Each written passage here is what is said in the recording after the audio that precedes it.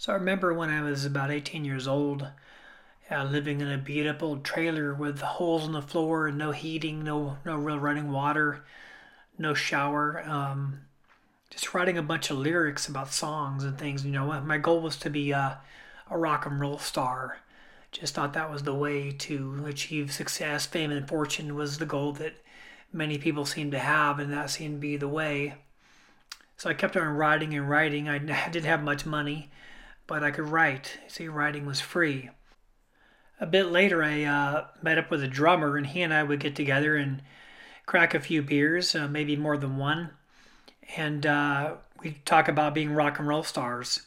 Until one evening in his den at the house, I looked up in the closet and saw this old Bible on the shelf, and I pulled it off and I said, "Hey, just for fun, let me close my eyes and then flip this thing open and point. And whatever verse I land on, let's read that one." And I did, and it was Matthew 18:20, where two or three are gathered in my name, there I am in the midst. And as soon as I said that, the room lit up.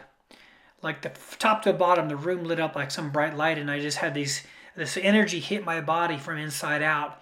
And I was instantly sober, and tears just started streaming down my face. And I had the realization, Jesus is real.